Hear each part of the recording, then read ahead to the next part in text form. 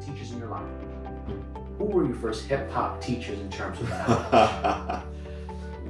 You know what? That's a great question. I can tell you for a fact, the first time I heard Grandmaster Flash and the Furious Five's The Message. Yes. Yeah. I mean, people need to understand, who don't understand hip hop history or culture, The Message for us was what Bob Dylan did in the 60s. It was Bob Dylan's Blowing in the Wind. It was Marvin Gaye's What's Going On. It was Bob Marley, everything, because Bob Marley was just everything. You know, that's what The Message was for us. I mean, broken glass everywhere. People pissing in the station, they just don't care. Can't take the smell, can't take the noise, got no money to move out. I guess I got no choice. They were speaking to me. Wow. They were speaking to working class kids, Absolutely. poor kids. Were like, yo. Yeah. It was profound, man. Profound. It was. Welcome to the Whole Student Podcast with Cal Balaban. Whole Student refers to the magical moment when a student is fully seen, heard, and known. This is the spark of a relationship between student and teacher, where the former is catalyzed on a journey beyond what they thought possible, and the latter is a proud advisor cheering from the sidelines. Whole Student Podcast asks the guests to reflect back to their moment, the person who became a transformative teacher in their lives and on the journey they were set upon. Our guest today is Kevin Powell. Hey. Kevin is one of the most acclaimed political, cultural, literary, and hip-hop voices in America today. An author, journalist, activist, speaker, scholar, commentator, filmmaker, and entrepreneur. He has authored more than a dozen books, I believe 15 or 16. 16. We'll talk about his latest today as well.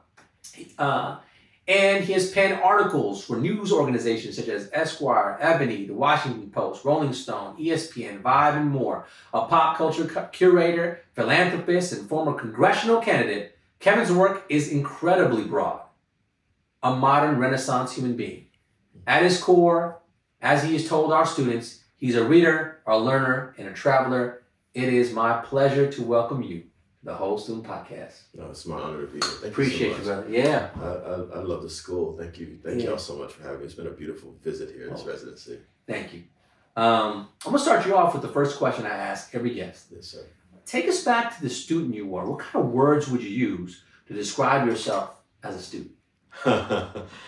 Woo. Well, you know, I can't talk about myself without talking about my mother, single mom. She was the first teacher and leader and motivator that I ever met. And she actually taught me first. I was 3 years old, 3 years old, and she was teaching me words. She was teaching me a whole bunch of stuff. And she planted the seed, the love of learning that I've had ever since. And I didn't know until much later that my mother had only gone to the 8th grade, but she dumped into me everything that she knew. And it's incredible. There's no 16 books without my mother. She's the first person. She took me to the library when I was 8 years old. And that's how I fell in love with books and reading. And within 3 years, going to the library back and forth, I said, I want to be a writer. You know, I didn't know how it was possible. I didn't know that Black writers existed, writers of color existed, unfortunately. But my mother, she was an advocate. She showed up at school. The only time I ever missed school, K through 12, was when I got into a fight and got suspended. Otherwise, I never missed school, and I was pretty much an A student K through 12 because she did not tolerate bad grades. There was no excuse for bad grades. She's like, you're supposed to get A's. And so she pushed me, and that has been instilled in me. And my mother, and I have to acknowledge Mrs. Lillian Williams, may she rest in peace. My mother's still alive. I just wrote a poetry book called Grocery Shopping with My Mother that's dedicated to my mother. But my 12th grade English teacher, Mrs. Lillian Williams, who passed a few years back, older Black woman, very stylish, very proper. She would say things like, you know, the dictionary is humankind's best friend. We were like, she's weird, y'all, you know what I'm saying? But she was saying we had to build our vocabulary. Right. And Mrs. Williams did two things for me that really, as a teacher, I had never experienced. One, I'm a runner. I'm actually getting ready to start training for my 3rd New York City Marathon this year. I was a cross country track runner in high school. I got injured in our state cross country meet when I was in high school, and the SATs were a few days later. Mrs. Williams came to my house because my mom and I, we didn't have a car. We were too poor. I couldn't walk. I was like on crutches. She literally drove me to take my SAT. She said, "You're going to go to college." And the other thing Mrs. Williams did for me, she noticed that I could write, you know, because I was writing like short stories in high school, fiction and stuff like that. I loved Edgar Allan Poe. I actually was one of those kids who loved Shakespeare. I was like running through the hallways like, quoting Hamlet, all that kind of stuff. And I still didn't know I could be a writer, but Mrs. Williams said, you should enter an essay contest. Yeah. And I did. The theme was A Strong Nation Needs Strong Schools. And I won it was a citywide contest, and I won the high school division. Wow. And I got a $100 savings bond. And I was like, I do not know what a savings bond is. Can I get some cash? Wow, wow. But it was the first time I ever got published as a 17-year-old. My picture ended up in the newspaper. And it's the first time I got ended up in the newspaper for something that was not sports related. Wow. You know what I mean? And I'll tell you, Mrs. Williams, when I got to college, I went to Rutgers, University of New Jersey. I didn't know until years later that she was clipping everything that I wrote. Stop it. And so, man, she followed me to, when I ended up being at Quincy Jones's Vibe magazine, she was clipping those articles. I'm writing, at this stage, I'm writing cover stories in Tupac and Snoop and all kinds of iconic figures in hip hop. Mrs. Williams, so my mother, Mrs. Williams, gave me the love of learning and to be excellent. Don't settle for mediocrity. And Mrs. Williams, you actually are a writer. You need to pursue this thing. Wow. Yeah. Well, we've been doing the podcast second season. I usually sit back in the chair.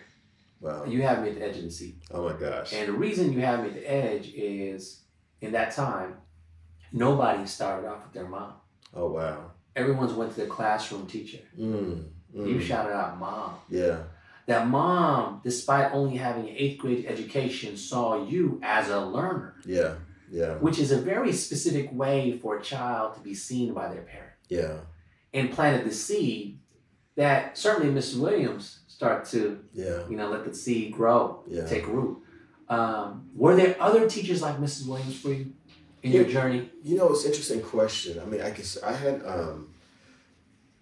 all my teachers were either black women or white women, black sisters or white sisters. And I realized in retrospect what they were doing, like my love of music, like I'm a lifelong hip hop head. Yeah. Let's just get that out the way. Shout out to hip hop at 50. All right, you know what I'm saying? Right. But as a kid, I'm listening to Led Zeppelin. I'm listening to Pink Floyd. I'm listening to the soundtrack to the musical West Side Story. Right. I'm listening to stuff I now realize it was Linda Ronstadt. It was the Beatles. It was the Byrds. Yes. I realized I was listening to Stevie Wonder. It's because of the teachers I had, because there was a big emphasis on the arts. You know what I mean? I can't sing. I can't rhyme. I can't play an instrument. But when I think about how I became a music journalist, during my journey, particularly at Vibe magazine again, and for Rolling Stone, places like that, as a kid, I had a love of music, and it was just, I was cross-referencing stuff. So I was that kid listening to 50s rock and roll, doo-wop, then I was listening to 60s Motown and the British Invasion, and I'm looking at disco and funk and all that kind of stuff. And so the teachers, they planted some seeds, and art is really important to me, to this day. I didn't even know that I was an artist. Now I'm like, yep, I'm a humanist, civil rights activist, and I'm an artist. But as a kid, I didn't know that there were, like, my wife went to performing arts high school. She's a native California in San Diego. So she was like, she's an amazing singer. She played 2 instruments. She was at a school that was like Fame, the movie, like, I'm an artist. Yeah. I was like, I'm just a kid who's weird, and I don't want to share anybody that this is how I'm thinking, but I realized I was an artist as a kid. Miss Williams saw it. She did. Because she's cutting out these clips. Yeah. Like it's pieces of artwork. Yeah. And she's preserving them. Yeah. Wow. Because they're testimony to your creativity and that journey. It's interesting you say that. I never understood the left brain, right brain thing. I don't consider myself thank you for the compliment, the introduction.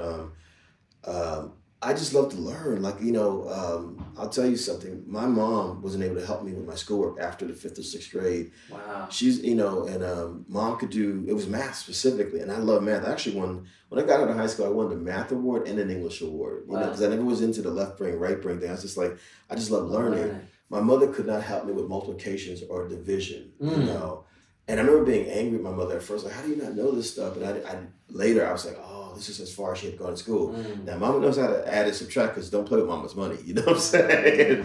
Mama understands how to count, and but it's deep. I literally, and this is important for people to understand, who we are in this country from all different backgrounds. Now we have cell phones, Androids, and iPhones. We have the internet. We can Google stuff. Yes. I literally, as a high schooler from ages 14 to 18, by myself as an only child, had to figure out, how do you get to college? how do you research what colleges are good for you? I remember I didn't come to California until I was in my 20s. It was actually the year of the LA Rebellion, in the early 90s. But I remember being fascinated by Pepperdine University, you know what I'm saying? It's like, and then I'm a sports fan, so like UCLA and the legend of John Wooden, you know what I'm saying? And so I would identify schools that I was interested in by their sports programs. Interesting. So I ended up getting accepted to Penn State because Joe Paterno back then, before all the controversy in football, Syracuse because of the basketball program.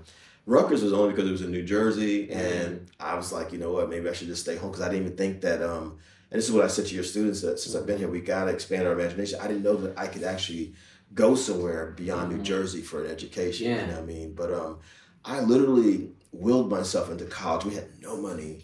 I applied for stuff, and what I did, sir, I just, my senior year, I brought my mother a couple things. One, I said, Mom, here's a financial aid form that told me I should have this. Just sign here by the X. Okay, Mom, here's the Penn State application. Here's these other applications. You can just sign here by the X.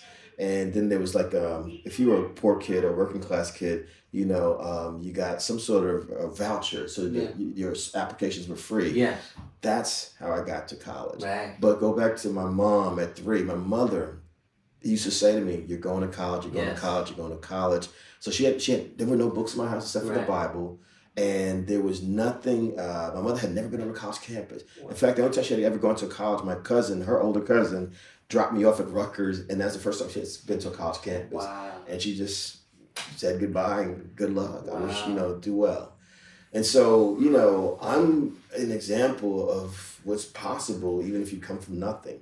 Which is why I value education so much. So you're a lifelong learner. You continue to learn. Continue to gravitate towards learning. You get to Rutgers Prep. Was there somebody there that continued you on your journey that you felt like, this person really saw me as a student?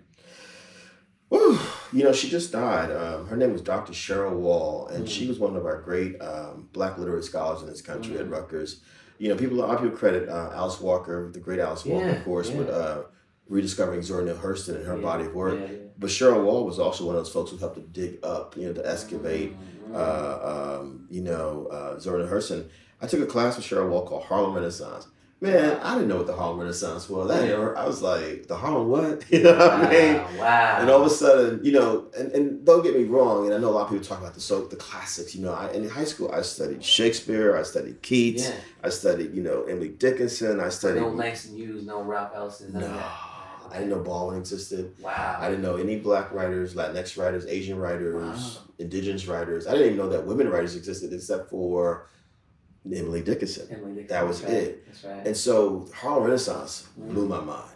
I was like, first of all, Langston Hughes, if you read a poem like, Harlem, there's the proper title for it, but everyone knows the first lines. What happens to a dream deferred? Does it drive like a raisin in the sun? And then I was like, wait a minute, Raisin in the Sun, that's the play. That's the movie. That's right. So my mom started to connect the dots. I was like, Sidney Poitier was in that. I didn't realize that came from Langston Hughes' poem. That's right. And then when I read Zora Neale Hurston's There I Was Watching God and how she wrote in the language of the people, here I was, my mother's from South Carolina, and I was embarrassed by the Geechee Gullah or the Creole or the patois that she was speaking. Not realizing that the way she spoke was actually beautiful poetry. And that there were writers who actually said, wait a minute, it doesn't matter if you're Mexican American or Black American, if you're West Indian, your language, your indigenous language or the mixture of your tongues is actually art. Your mother had the cadence of a griot. Yeah. Yes. Okay. So that shifted for me because I get to see art in a different way. You know what I mean? Like, okay, I can see myself in art now. You know what I mean? I can see my images in myself. And it just, it changed me. It changed me. And I decided right in my first year of college, 18 years old, that I was going to be a writer like Langston Hughes, and I was going to be an activist like Malcolm X. Fair enough. And that's what I've been doing ever since. So here's an interesting thing, right? You talked about this moment of awakening for you looking at the Harlem Renaissance. Yeah. And at the same time, you're at Rutgers Prep at a time period... Rutgers University, I'm sorry. Rutgers University, excuse me. Right? Jersey folks are sensitive about that. Yeah, that's right. 50 years later. 50 years later, we're talking about hip-hop. You're there at a time we're really undergoing a sort of renaissance in terms of intelligent movement. Yeah. And you're experiencing it. Did you notice you were experiencing an out-of-body experience at the time? Or as you reflect back on it, you're studying about the Harlem Renaissance, but you're a part of a different Renaissance. These are great questions, by the way. Thank you. I had parallel lives happening. So keep in mind, I was born and raised in Jersey City, which is literally right across the Hudson River from New York City, where African Americans, West Indians, and Latinx people, three groups, working class, poor folks, were creating something called hip hop, right? And so I naturally got the influence of that. And so as a kid, first of all, we were already rhyming in our communities. It's just like if you listen to kids who go the dozens, exactly. Yes. You know what I mean? And I didn't realize until years later, okay, the way Muhammad Ali was speaking was in rhymes. Yeah. When little black girls are jumping Dutch, little black and Latinx girls are doing double Dutch, they're speaking in rhymes. Right. You know what I mean? And H-Rap Brown, Cab Calloway, Gil Scott, and all of that is there. I didn't know them. But I did know that there was local crews and block parties happening in New York City and North Jersey. And we would go to church in New York City in the 70s. And man, let me tell you, one of the most exciting things for me as a kid was to be on a subway train and see all the graffiti on the trains. You feel what I'm saying? Yeah. And these big bubble letters. And it's like, it was mad colorful. And you're like, why did this happen? I didn't even know that. And let me ask you a question. Would you talk about, this is important, right? Would you talk about the burners as, you'd say, it's like a piece of art? Like, did you all see that? And would that be? I had magic markers. Right. We all tagged. Yes. Let's put it this way: people have been asking me here, okay, Kevin, how do you pay for your book? And, I said my Venmo is Kepo1, KEPO1. What I didn't say is that was my graffiti name since I was a child. That's my tag. I've had that for almost 40 years. That's my tag, my hip hop name. And I danced. I used to pop and lock. That's right. I break dance, man. And the first show I ever went to as a teenager, Dougie Fresh and Slick Rick, when he was still MC Ricky D. You know what I'm saying? Wow. In New York City, and Lottie Dottie was the song that just came out, a hip hop classic. So I was in the middle of all of that stuff, man. But you didn't know it at the time that was a Renaissance. We didn't even call it hip hop. I don't even know when it started to be called hip hop. We just started. I mean, you listen to rappers because obviously. Yes. I mean, first of all, I was a disco kid, because I was like, man, I wanted to. Don't laugh at me. I wanted to be John Travolta. Straight up. I wanted a white suit and a black shirt. Yeah. I wanted to do this. I wanted to dance. I wanted to have my solo. I wanted to have my gold chains like he did. Yeah. And they were big. The Bee Gees were big. Donna Summer was big. And so disco was huge. But then all of a sudden we heard people rapping, talking over disco records. You're like, yo, they're talking. That's right. Hip hop. I was like, yo, who are these guys? Sugar Hill Gang. That's right. And so for me, that record just, I still have my original 45 of Rapper's Delight. Yeah. And, right after that immediate succession was like, here's Curtis Blow, his Grandmaster Flash, The Furious Five. Right. So we were, it was the first thing that we created, and I'm saying post-civil rights generation people, civil rights era people, that was ours because Motown was my mother's thing. That's right. Stax Records was my mother's thing. Right. My mother would tell me how much she loved the Rolling Stones. I Can't Get No Satisfaction. That's her thing. Okay. You know what I mean? But this was our first thing. And people need to understand, the same poor people that Dr. King told us not to forget are the same people who created hip-hop. Yeah. You know what I mean? Again, African-American, West Indian, Latinx. In New York City, because half the founding fathers and mothers were from the Caribbean, from the West Indies, all over the Caribbean. And so you don't get the outdoor block parties without Cool Herc coming from Jamaica, That's right. Big sound systems as he was doing in Jamaica, in the West Indies. That's right. But then Herc was listening to James Brown records, an African American from Georgia, and so in a lot of ways, hip hop was like Malcolm X's parents. Malcolm X's mom was from Grenada in the West Indies. Right. Malcolm X's father was from Georgia in America. An interesting piece that's a through line for any Renaissance is innovation. Yeah. Right? Yeah. And you certainly see innovation there. You call yourself a disco kid. Yeah. If they had lettuce in all the clubs, right, maybe we would not have seen the moment of innovation that required the creation of hip hop in the first place. To your point, hip hop is two simple definitions to me: making something out of nothing. Yes. And winning on your own terms. A microphone, 2 turntables with some vinyl records. Dropping the needle. We would dance on cardboard linoleum. And then spray paint or magic markers. Those 4 elements: the DJ, MC, graffiti writer, graffiti artist, and dancing. Hip hop is a multi-billion-dollar global phenomenon. Yeah. Man, I have been blown away by I get calls from people from all over the world asking, to interview me about hip hop before this anniversary. But I'm like, we created this. And the innovation, the technology, hip hop was the first technology driven art form that young Black and brown kids created. Because before that, we had instruments. Part of the reason why we had to go to the turntables is because music programs, art programs in New York City were cut in the 70s in that area. And so, who doesn't want music? So early 80s, Winley Records. Oh my gosh. Right? Yeah. Releases a record with Malcolm X's speeches over beats. Yeah. Right? So there's a moment in time where we go from just rhyming about the party, keep the party going, to infusing knowledge into the record. Yeah. Now, we've been talking about hosting podcasts, the teachers in your life. Who were your first hip-hop teachers in terms of knowledge? You know what? That's a great, great question. Yeah. I can tell you for a fact, the first time I heard Grandmaster Flash and Furious Fox, The Message. Yes. Yeah. I mean, people need to understand, who don't understand hip-hop history or culture, The Message for us was what Bob Dylan did in the 60s. It was Bob Dylan's Blowing in the Wind. It was Marvin Gaye's What's Going On. It was Bob Marley, everything, because Bob Marley was just everything.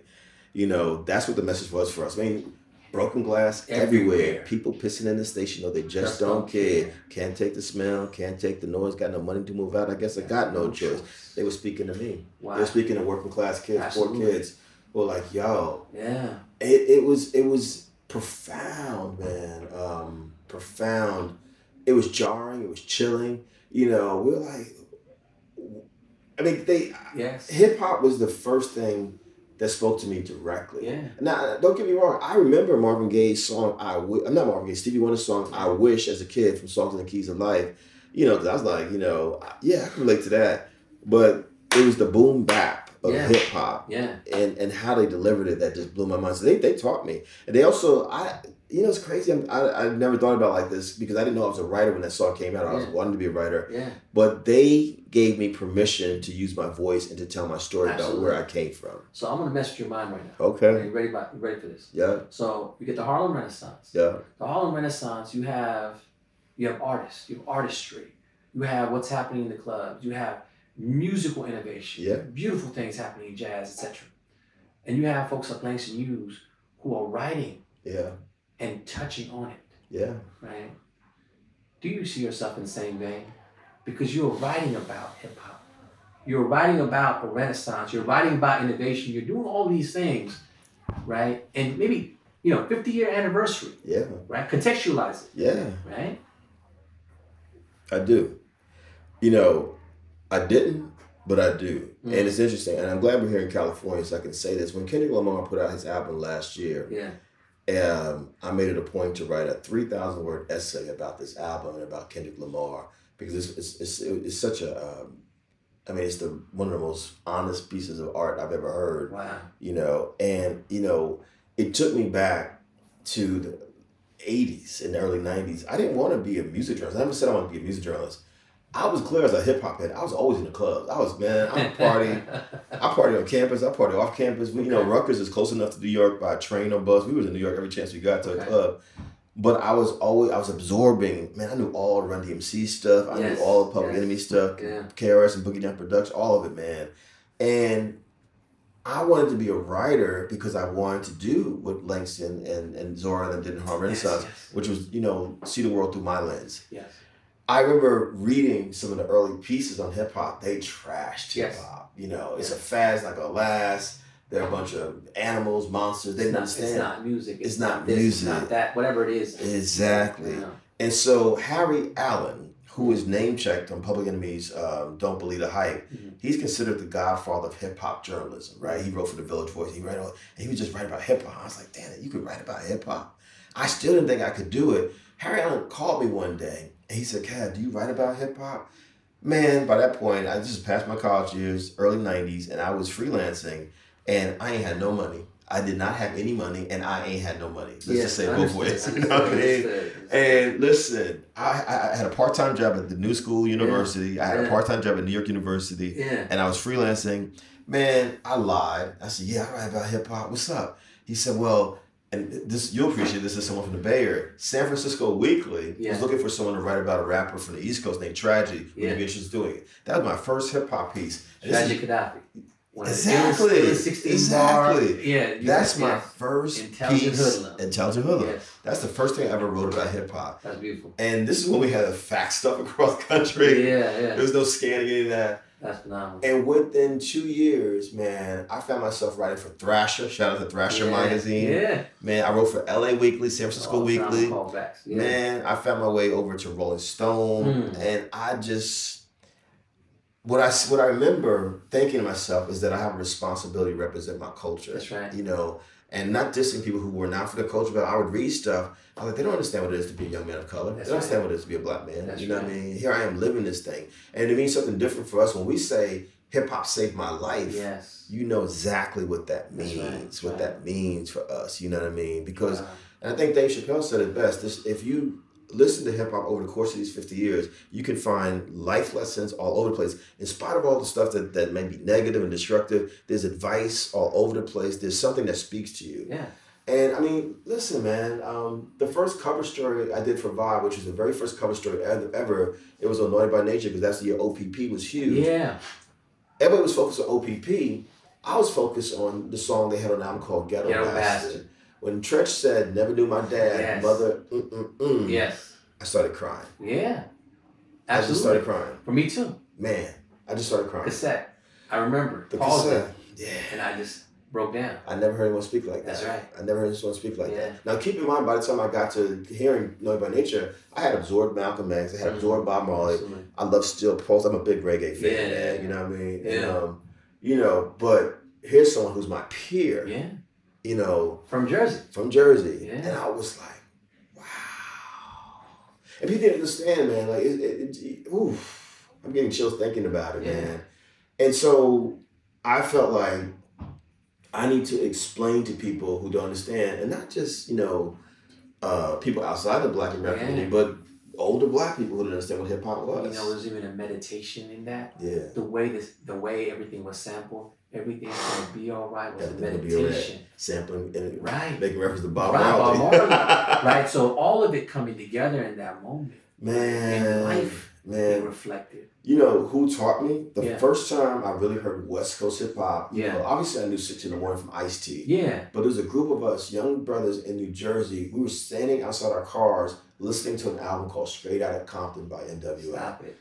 Man, we were in shock. And how'd you come about the album? I want to know how did it reach you? Because Black people have had the internet before there was ever internet. We had social media before there was social media. We would just, you said it, you passed the cassette cousins and so on and so forth. Probably you know, and you mentioned jazz earlier. Yeah. Man, you know, jazz started in New Orleans, but jazz spread around the country because people would take the music places. Well, you know, people, think about it. If in the 1980s, people were moving around, if a brother joined the military, if he was from California, he inevitably might be in Ohio, somewhere else. Yeah. And you know what? I'm going to bring my NWA cassette with me. I'm going to bring my Public Enemy cassette with me. I'm going to bring my LL Cool J, my Latifah MC Light with me. Next thing you know, you're sharing this stuff. I don't even know who brought the NWA tape to us in Jersey, but there we were like, yo, this is West Coast. And so all of a sudden we're like, and they're describing the West Coast. And so we also need to understand, like Chuck D said, hip hop is our CNN. That's right. And so it allowed us, like, okay, I might be from the East Coast or the Midwest or the West Coast, but because of hip hop, I'm going to now be connected geographically to other parts of the country. That's right. You feel what I'm saying? Visual imagery. Yeah, man. So interesting thing in my hip hop studies class, we used to talk about regional hip hop. It's really interesting. Yeah. That the regions where hip hop flourished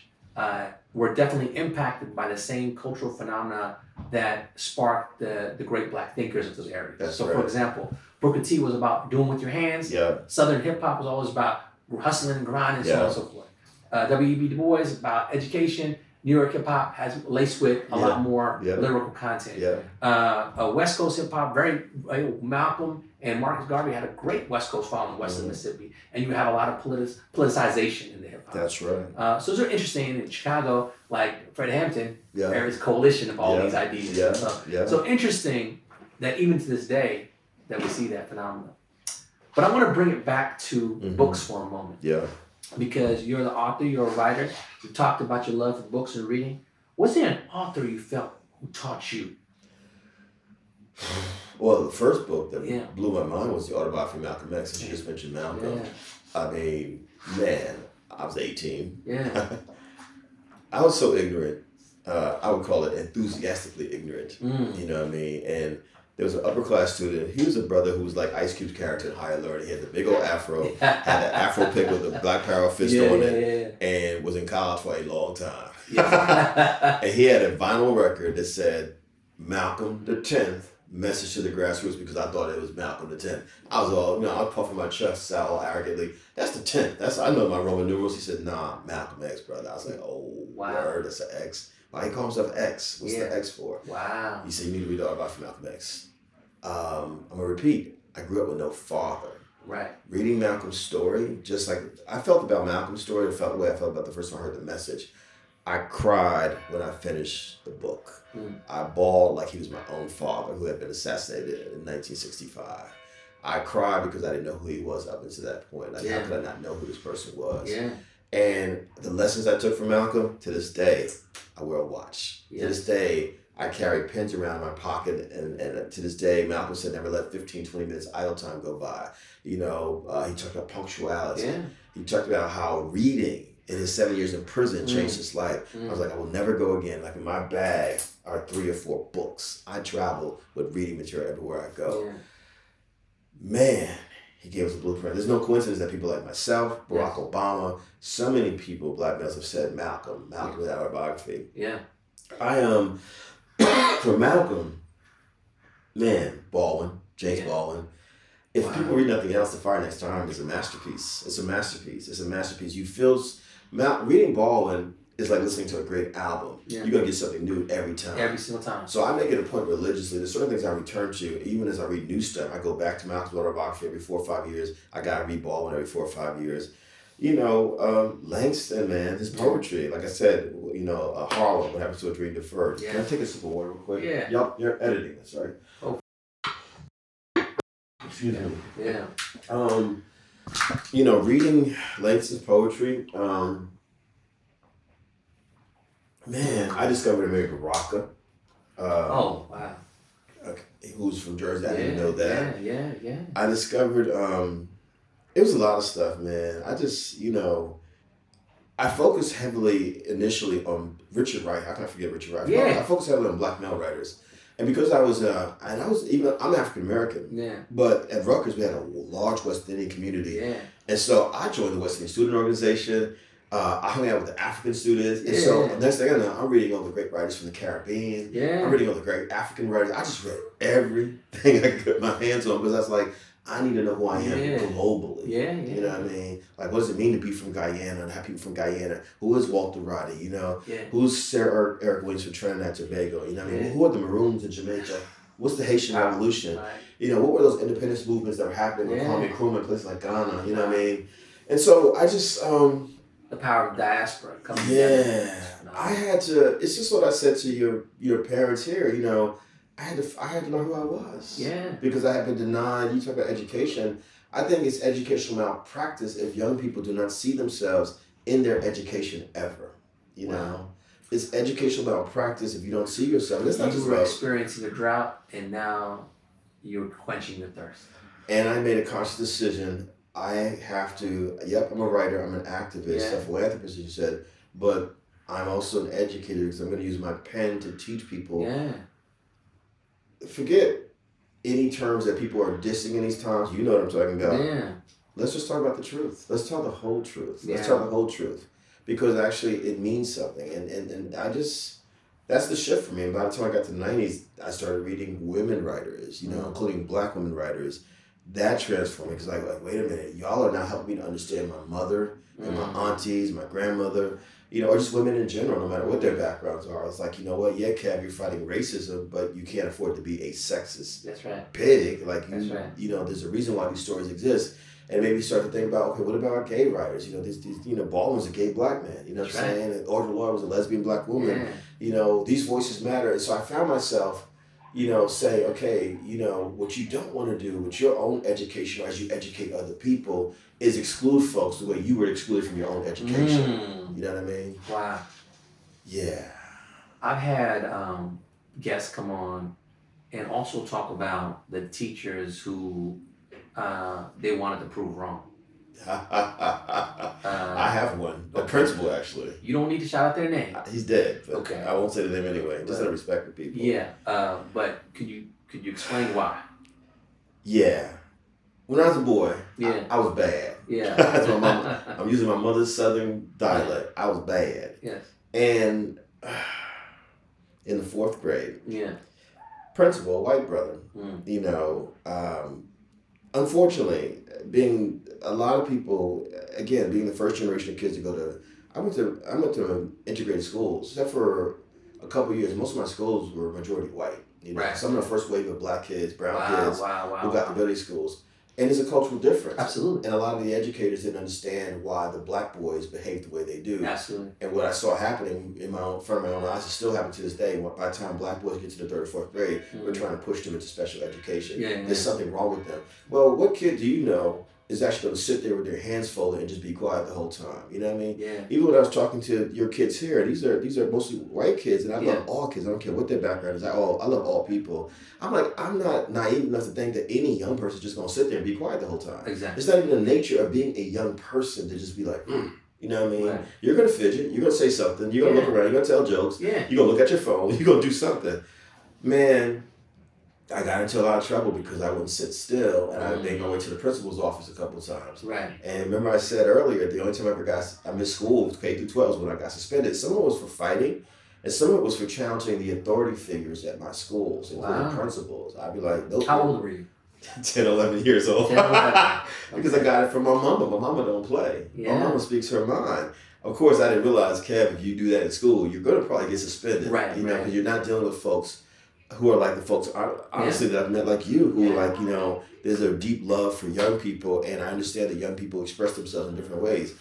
This principal, upon one of my mother's visits to the school, I just said to my mother, she didn't tell me this until I was probably I got 16 books, I said, right? Yeah. I probably was on book 12 or 13. My mother never told me that he said, your child is basically trash. Wow. He's no good, and he's going to end up on the streets with the rest of them. And he did his head like that.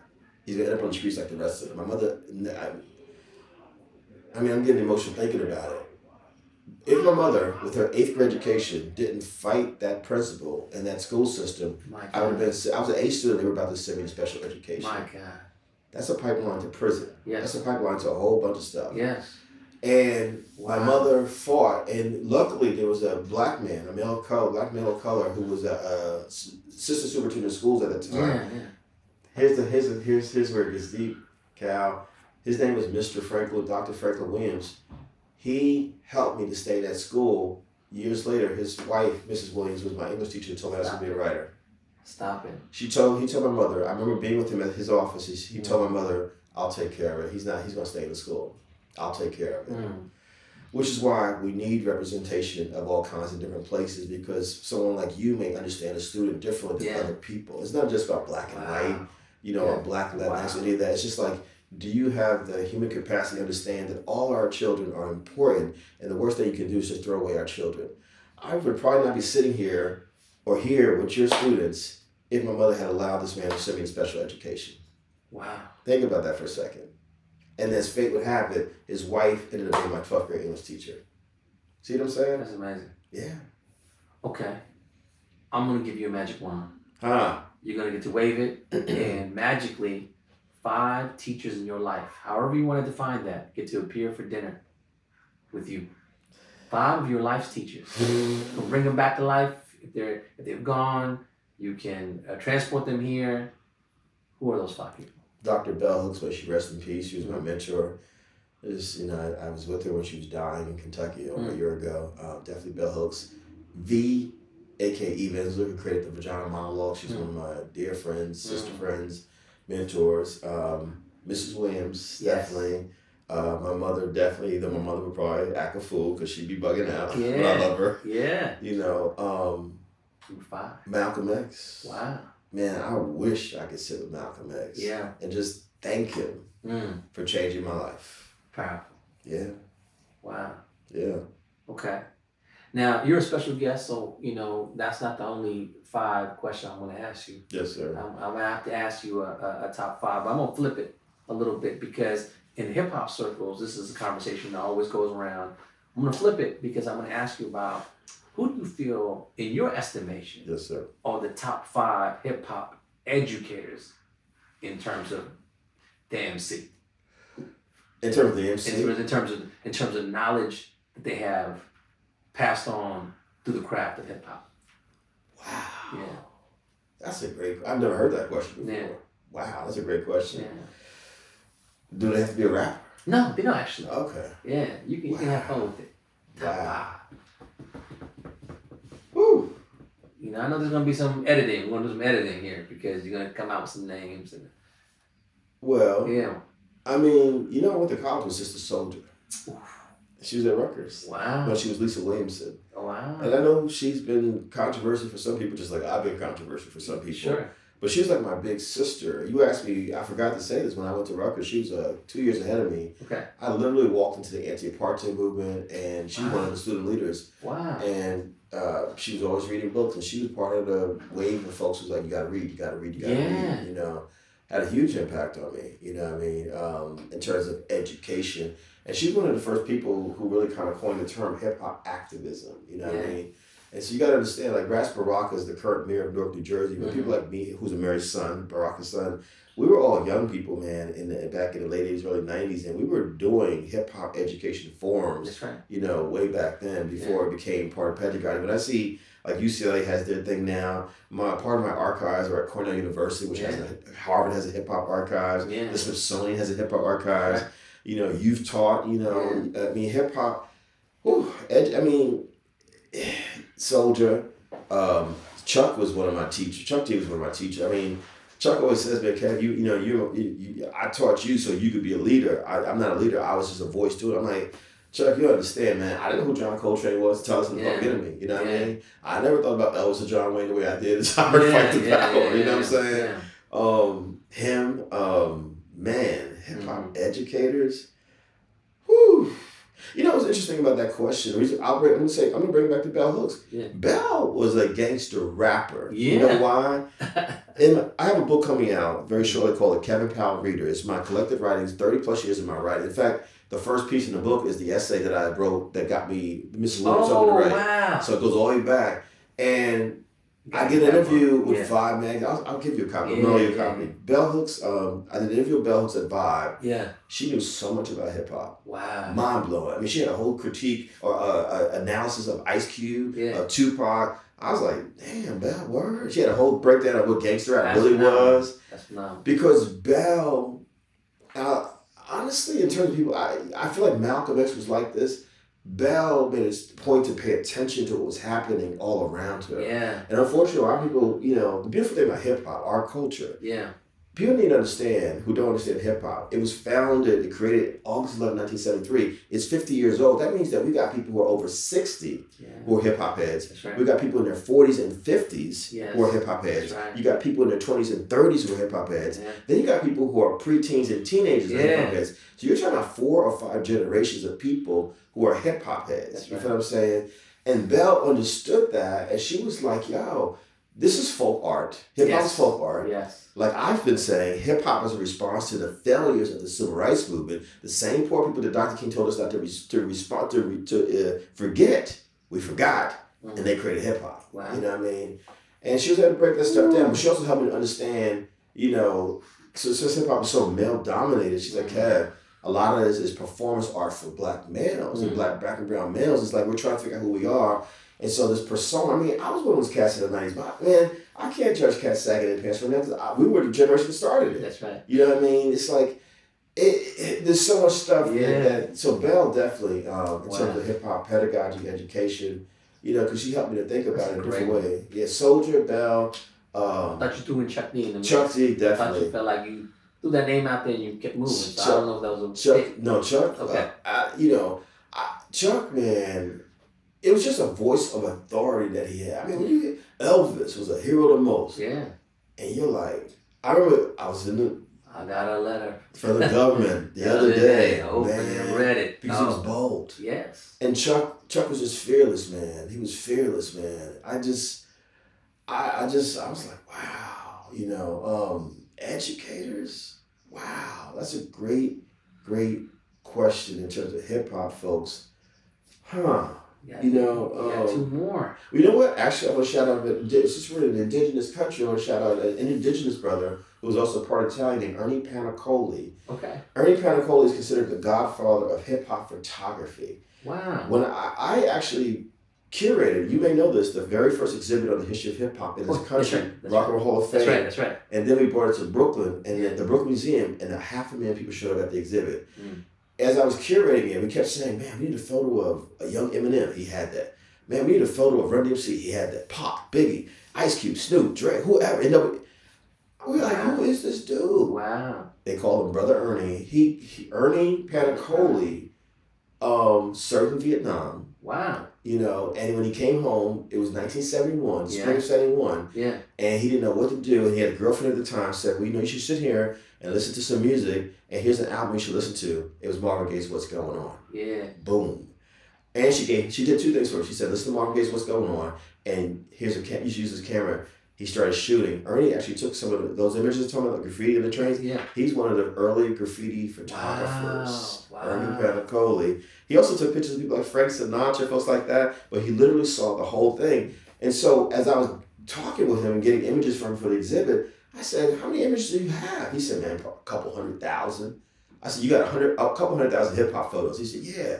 I said, are you going to do a book? He said, man, brother, he was born in 1947, so he was mad old school. He's like, man, you know, all these people talk about, we're going to do a book, we're going to do it. They disappear. I said, Ernie, I'm going to help you do a book. Cal, I spent a year of my life in the early 2000s going through a couple 100,000 photos of Ernie Panacoli, and we created a book called Who Shot You? 3 Decades of Hip Hop Photography. That's phenomenal. And he became my educator, because think about it.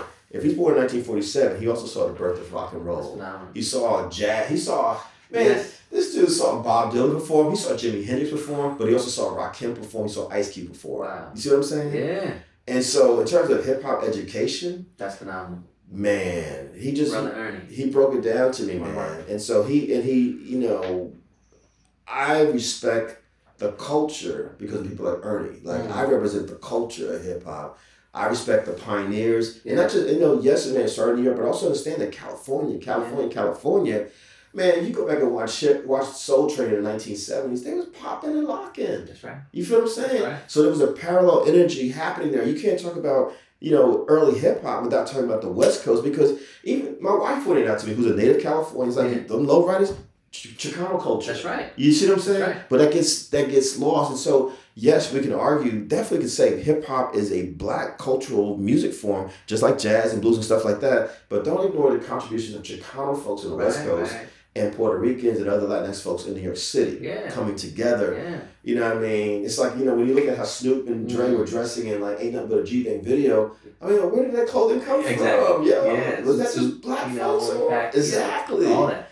That's hip hop pedagogy. Yeah. That's hip hop education. Right. And what Ernie helped me to understand, probably more than all the other folks I've named, because I spent so much time with him, is that you got to help people to connect the dots of where it came from. That's right. That it's a real culture. That's right. It ain't going nowhere. And it's the voice of people who don't feel like they've had voices. Wow. You know what I mean? Last person, got 4. Oh. Brother Ernie, Chuck D, Bell Hooks, Sister Soldier. Wow. Number 5th 5. person, hip hop educators? Hip hop educator. Darn, man, that's hard. Yeah. Give me a second. Hip hop educators. Yeah. Wow. A lot of names out there. There's a lot of names out there. I'm thinking of people that I've listened to speak, rhyme. Right. Wow. I mean, from the production side. Too, yeah. Yes, Wow. A lot of people. Wow. So you're going to feel, as soon as you say this name, you're going to feel like you left about 100 people 50 people out. Man, you know, it's... But the nature of the question is to generate discussion. Yeah. Right? People listening to it are going to be like, well, you know, how about this? And that's what we want. So you can leave the name a variable and let people decide. Right? Wow. I mean... Who belongs on this list? for me personally, that really, Yeah. wow. I mean, you know what? Wow. You know what? I'm gonna say Ice-T. And that's because I'm on the West Coast, but I'm gonna tell you something. I have not been to this area where we are right now since the early 90s. I came out here to do an interview with Ice-T. It was in the middle of the whole body count thing. The controversy around Cop Killer, his rock band. Yeah. And I spent several days trailing Ice-T all around Southern California, and he had to perform in Santa Barbara at UC Santa Barbara Halloween weekend. And I never wrote the article because I just didn't. I don't want to get into it on camera. I'll tell you off the record. But I have 5 cassettes full of conversations with Ice-T. Yeah. Ice-T was one of the folks who first made me understand the California history of hip hop. Yeah. Ice-T was born on the East Coast, just like Will Smith's character on The Fresh Prince, and he got shipped to the West Coast. A lot of people don't realize that. And in fact, he said, man, I'm just like that dude. And Ice-T was a dancer first. Yeah. You know what I'm saying? That's right. And he was the one who told me about how, because he had military time, how we were passing cassettes around. That's how the culture started spreading. And so he was very responsible for a lot of my early understanding of the connection of the West Coast to the early stages of hip hop. Wow. I gotta give Ice-T props for that. Yeah. It's phenomenal. Kevin, this has been a phenomenal conversation. Thank you. As we come to the end of this podcast, thanking you for your time, your wisdom, your spirit, your energy. I don't get to talk about this stuff enough. Yeah, man. Infusing, making this podcast a class for people. Thank you. And as we end, class dismissed. Appreciate you all. Thank you. The Whole Student Podcast has been brought to you by Duncast. Produced by J.D. Scroggin, the Director of Marketing and Communication at the Dunn School, and co-produced by Brandon Scott of Comfort Food. Thank you for joining us.